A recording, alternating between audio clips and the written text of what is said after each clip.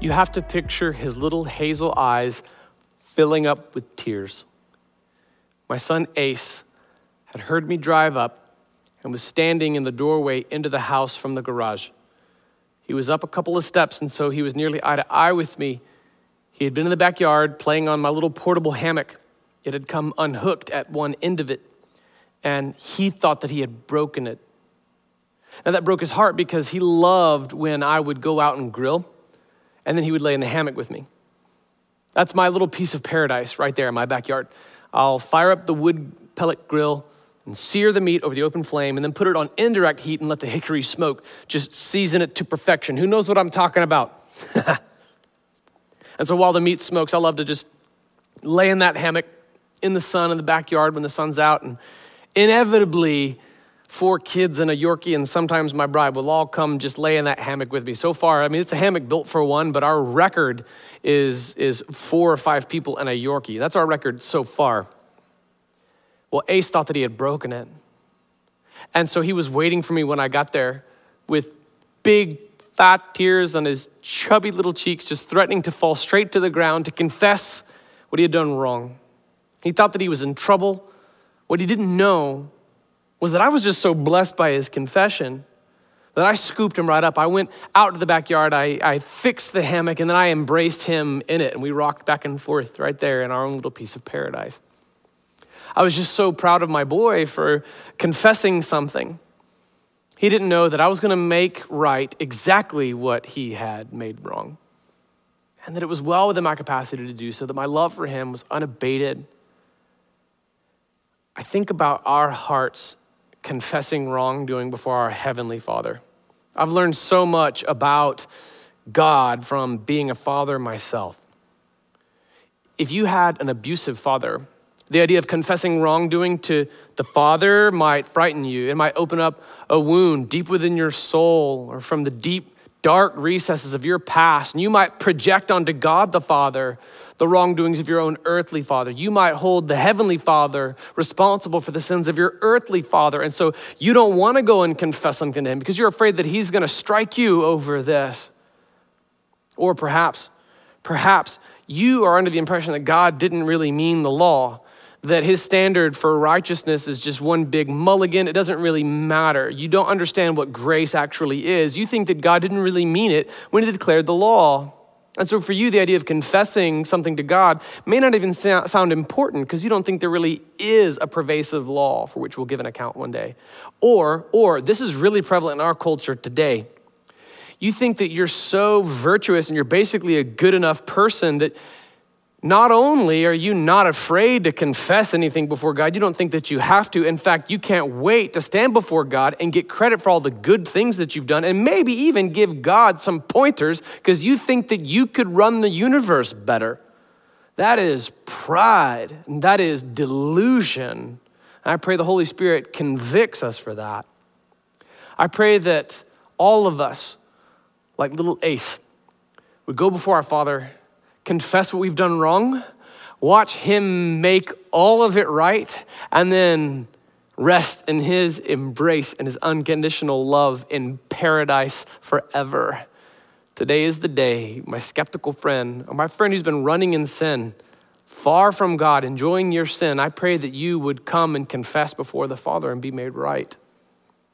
The original readers of the book of Romans, largely a Jewish audience, would immediately have some questions at the end of chapter 3.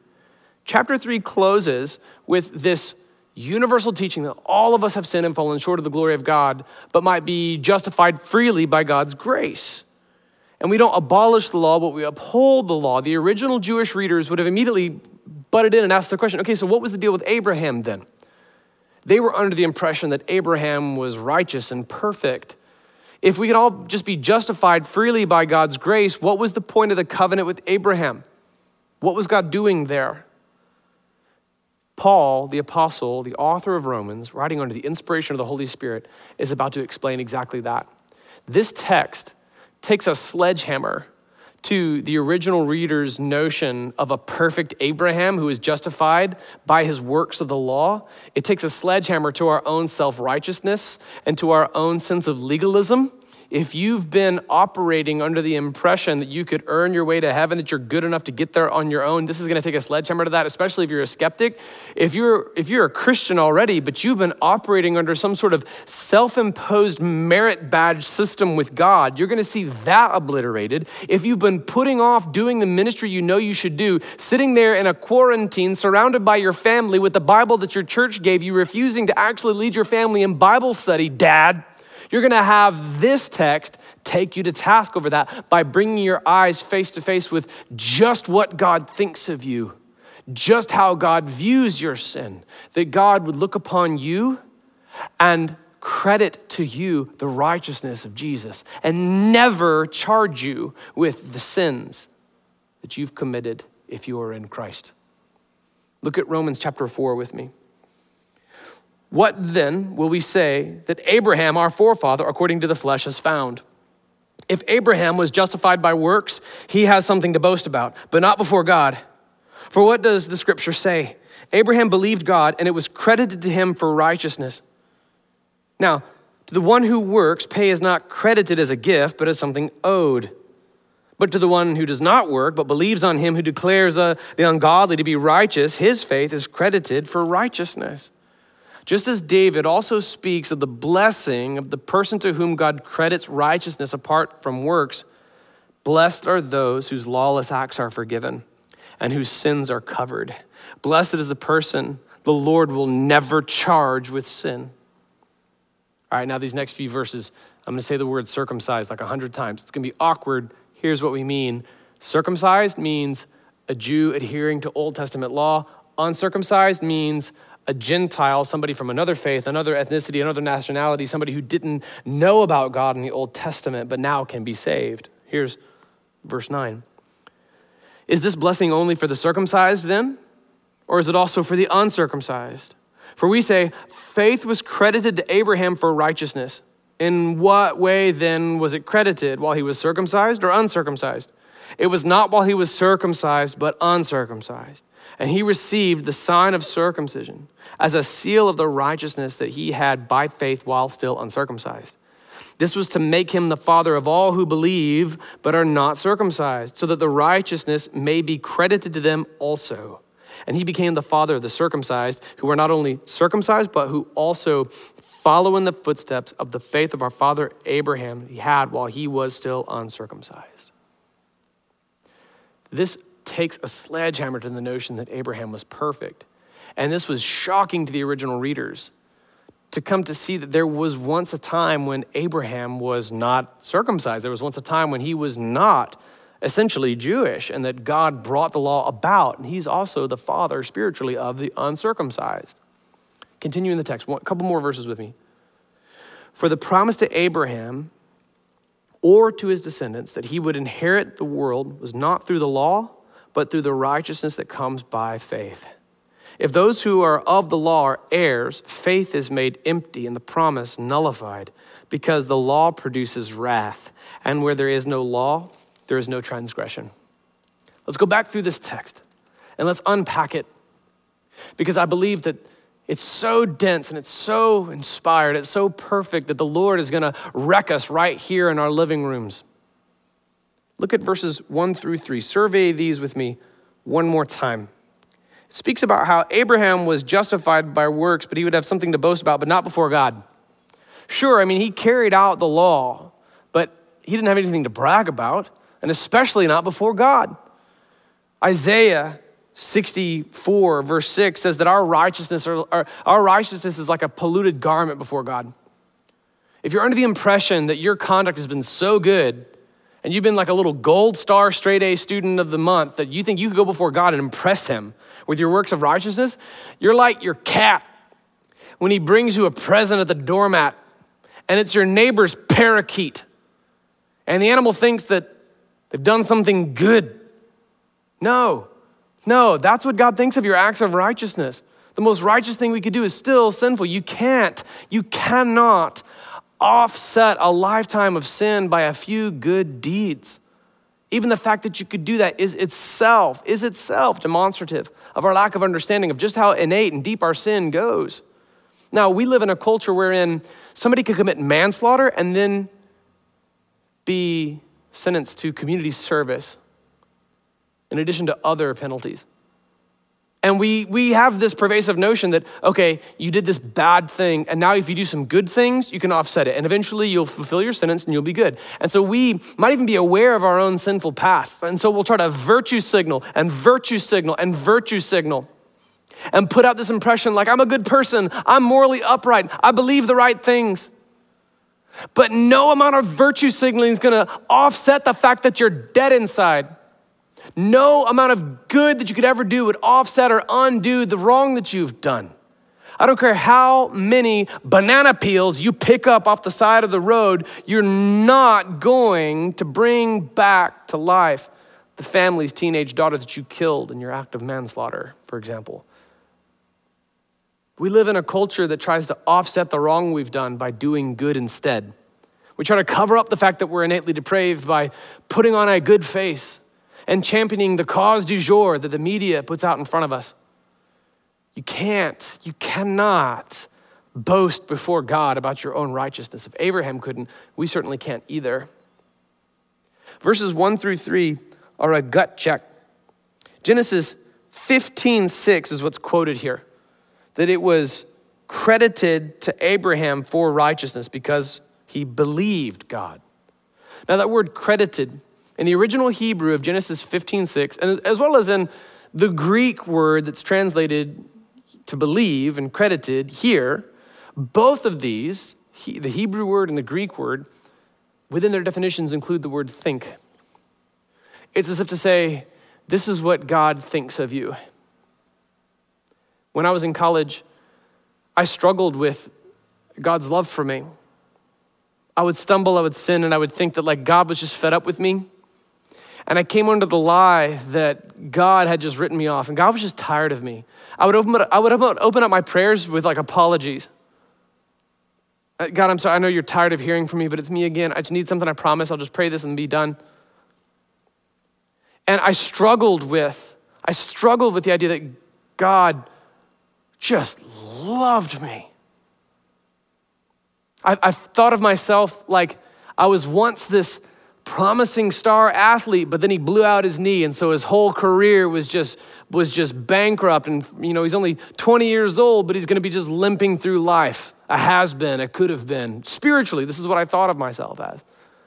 And it took some of my charismatic friends just speaking into me. Do you know who you are? You are his son. You're his child. He didn't love you because of your good conduct before. He didn't love you because of the potential that you had. He loves you because you're his child. He spoke life into me and changed the way that I saw myself before God, changed the way that I prayed. I'm so grateful for the love of God. It's not merit-based. You can't brag about your righteousness before God. Some of this was to dispel a mythology that had spun. In the original context, some of this was to dispel a mythology that had spun around Abraham. He believed God, and so it was credited to him for righteousness. That God looks upon you and thinks of you as righteous. That's what God thinks of you, Christian. That you would be credited with the righteousness of God. Now, the word credited immediately evokes the thought of a heavenly ledger, doesn't it? Now, if we think in those terms, we might think about having our sin debt forgiven as though we are brought from a place of debt of $1 million. We have taken the credit card to the mall and we've charged $1 million for it. And now we're proud of ourselves for the 50-cent payments we're making toward it. All right, that's what virtue signaling is. That's what legalism is. That's our own little merit badges we give ourselves. But what being credited with the righteousness of Jesus in God's eyes means is that not only is your debt paid, but you've also inherited $1 billion. It means that not only are you brought back to a net zero, you're not just neutral, you are credited as righteous before God. It's not just that the penalty has been paid, it's that you are a child of God, that you are adopted in, not just that your debt is pardoned. You are better than pardoned, Christian. You are more than just pardoned for the wrong you've done. You are credited with righteousness that you didn't achieve. What grace upon grace upon grace. more than just forgiven. You are credited with righteousness. So Abraham believed God, and it was credited to him for righteousness. Some of us might fall under the lie that this doesn't really apply to us. I'm not really all that bad. I mean, that might fall under the same kind of mythology that the original recipients had spun around Abraham. And they thought of him the way that some North Koreans think of their dictator, or the way that some Catholics think of the Pope. All right, here's 1 John 1, beginning in verse 8. If we say we have no sin, we are deceiving ourselves, and the truth is not in us. If we confess our sins, he is faithful and righteous to forgive us our sins and to cleanse us from all unrighteousness. If we say we have not sinned, we make him a liar, and his word is not in us. Sorry, I know that verse just totally obliterated the notion of papal infallibility, but let it more importantly blow up your own sense of self-righteousness. All right, the Pope has sin. You and I have sin. Even Abraham had sin. Abraham would sell his wife out if it meant getting him off the hook. He did it, literally. Read Genesis. All of us have sinned, but God would look upon us and impute us with the righteousness of Jesus if we confess our sins. Now, in verse 4, something changes. Now, to the one who works, pay is not credited as a gift, but as something owed. Meaning because you've worked for it, your righteousness is then earned. But this is a gift. It's not a salary. It's not something that you are owed. It is something that God gives freely. So that God would then declare the ungodly to be righteous. And so our faith then is credited for righteousness. Paul's going to take the writing of David from Psalm 32, and he's going to leverage that against Abraham. And so the original readers would have their bubbles burst about Abraham. David committed adultery with Bathsheba and then covered up his adultery with murder. And then he's confronted by the prophet and he confesses. And two of what we call the penitential psalms that he writes are Psalm 51 and then this psalm that's quoted in the text, Psalm 32. So for David to confess sin freely and openly after having committed murder and adultery, and for David to be on the same terms as God with Abraham was revelatory for the original Jewish readers. It totally took the overly inflated legacy of Abraham down several notches. The original interpretation was to take Genesis 26:5, in which God was affirming to Isaac the covenant that he had with his father Abraham, and say, okay, look, Abraham obeyed God and was considered righteous, therefore Abraham obeyed the law perfectly. No, Paul here is showing that Abraham, just like David, was just pardoned for his sin and never charged for them. Okay, here's verse 6. Just as David also speaks of the blessing of the person to whom God credits righteousness apart from works, blessed are those whose lawless acts are forgiven and whose sins are covered. Blessed is the person the Lord will never charge with sin. Man, I don't care who's in your living room with you. Raise your hand if God's never going to charge you with sin because you've confessed before the Lord Jesus that he is Lord. You believe in your heart that God raised him from the dead. Isn't that good news? You will never be charged. Now, Christians, this ought to influence the way we interact with each other. Okay, if you, in a relationship with another Christian, especially to the married couples in the living room side by side together right now, if your spouse has confessed that sin before God, according to my Bible, they're never going to be charged with that sin before God. So you shouldn't charge them with it. Don't hold your fellow Christian's feet to the fires that he's already walked through. He's already confessed that before God. And he's never going to be charged with it. So you should not charge other Christians with the sins they've already freely confessed. Let God deal with them as they confess. God has chosen not to charge them for their sins. You focus on your own sins, Christian. You forgive absolutely because you have been absolutely forgiven. God's not going to hold them to the fire for their sin in eternity, so you don't hold them to it now. You need to look to others with the same forgiveness with which God looks toward you. Praise God, the Christian is never charged with his own sin. Do you see the word blessed come up in 3 different points here? In verses 6, 7, and 8? In verse 6, it's the Greek word blessing, makarios. That's the same word that Jesus used in Matthew chapter 5 in the Beatitudes, the beginning of the Sermon on the Mount. Blessed are the poor in spirit. Now he quotes Psalm 32 in verses 7 and 8. That's a Hebrew word, esher, but all these mean blessed. The Greek word makarios for blessed, and also the Hebrew word esher for blessed, all denote an irrevocably, incontrovertibly content state in the Lord, regardless of circumstance. Indestructible joy, regardless of what comes, regardless of what quarantine orders, regardless of what diagnoses we receive. We are blessed in the Lord. The name Makarios, so my friend and former colleague at Lifeway, Daniel M., a church planter and author, named his son. Now, Daniel is Korean, and he says when you look at his name, Makarios, written down, you'd think that he would be Greek, but then you see, yeah, actually he's quite Korean. And then my son, Asher, if you look at my kids' middle names, you'd think that we were a Jewish family. And you look at Asher, and especially if you saw him as a baby, you'd say, that is a blessed baby. Here is Asher the Basher as you know and love him. Okay, here's Asher the Basher on a seesaw. But here is blessed indeed Asher when he was a baby. Look at these chunky cheeks. Blessed. Blessed indeed.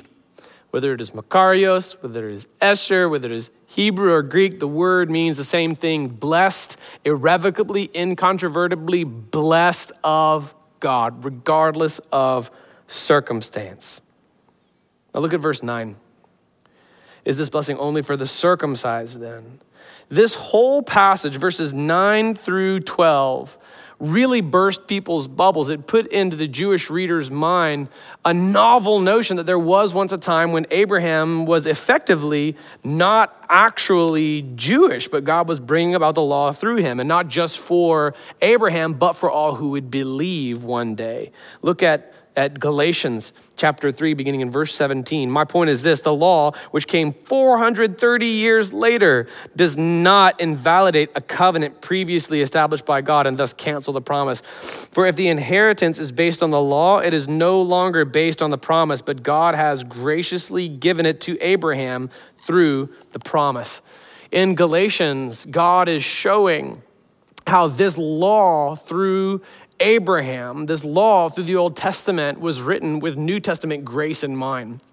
Righteousness in the Old Testament was designed with righteousness in the New Testament in mind. And this brings us to the final two verses of the text. This teaching about the law, to which we're all held responsible, should bring conviction. For the promise to Abraham or to his descendants that he would inherit the world was not through the law, but through the righteousness that comes by faith. If those who are of the law are heirs, faith is made empty and the promise nullified, because the law produces wrath. Where there is a law, there is transgression. Where there is no law, there is no transgression. How many of you have driven down an unfamiliar street? You turn down a certain road and you haven't seen a speed limit sign just yet. And so you begin to think to yourself, okay, what is the speed limit here? What does it feel like? This looks like a 35. This looks like a 45 area. I see a mailbox with a pink poodle on it, and they wouldn't usually you don't put a speed limit of 55 on like pink poodle mailbox driveway streets, so maybe it's 35 here. And why is that? It's because you're imagining the scenario in which you would be face to face with a police officer who pulls you over and gives you a ticket. And if you try to explain to him, I didn't see the speed limit sign, I didn't know what the law was. You and I both know ignorance of the law does not absolve you of the consequences you suffer when you violate that law. In Romans chapter 2, we saw this. The Jewish people knew the law to the letter. They had received the revealed law of God. They had been given the 10 commandments. Gentiles, however, did not yet receive the letter of the law, but by their consciences written on their hearts, they intuitively, like you and I do, turning down an unfamiliar street, know that the law is pervasive and present and authoritative, and we're culpable unto God for it. Where there is no law, there is no transgression. We have a pervasive law, and we've all fallen short of it.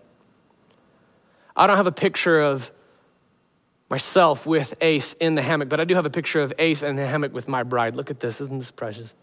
Little baby Ace with my bride in the hammock. He loves that hammock.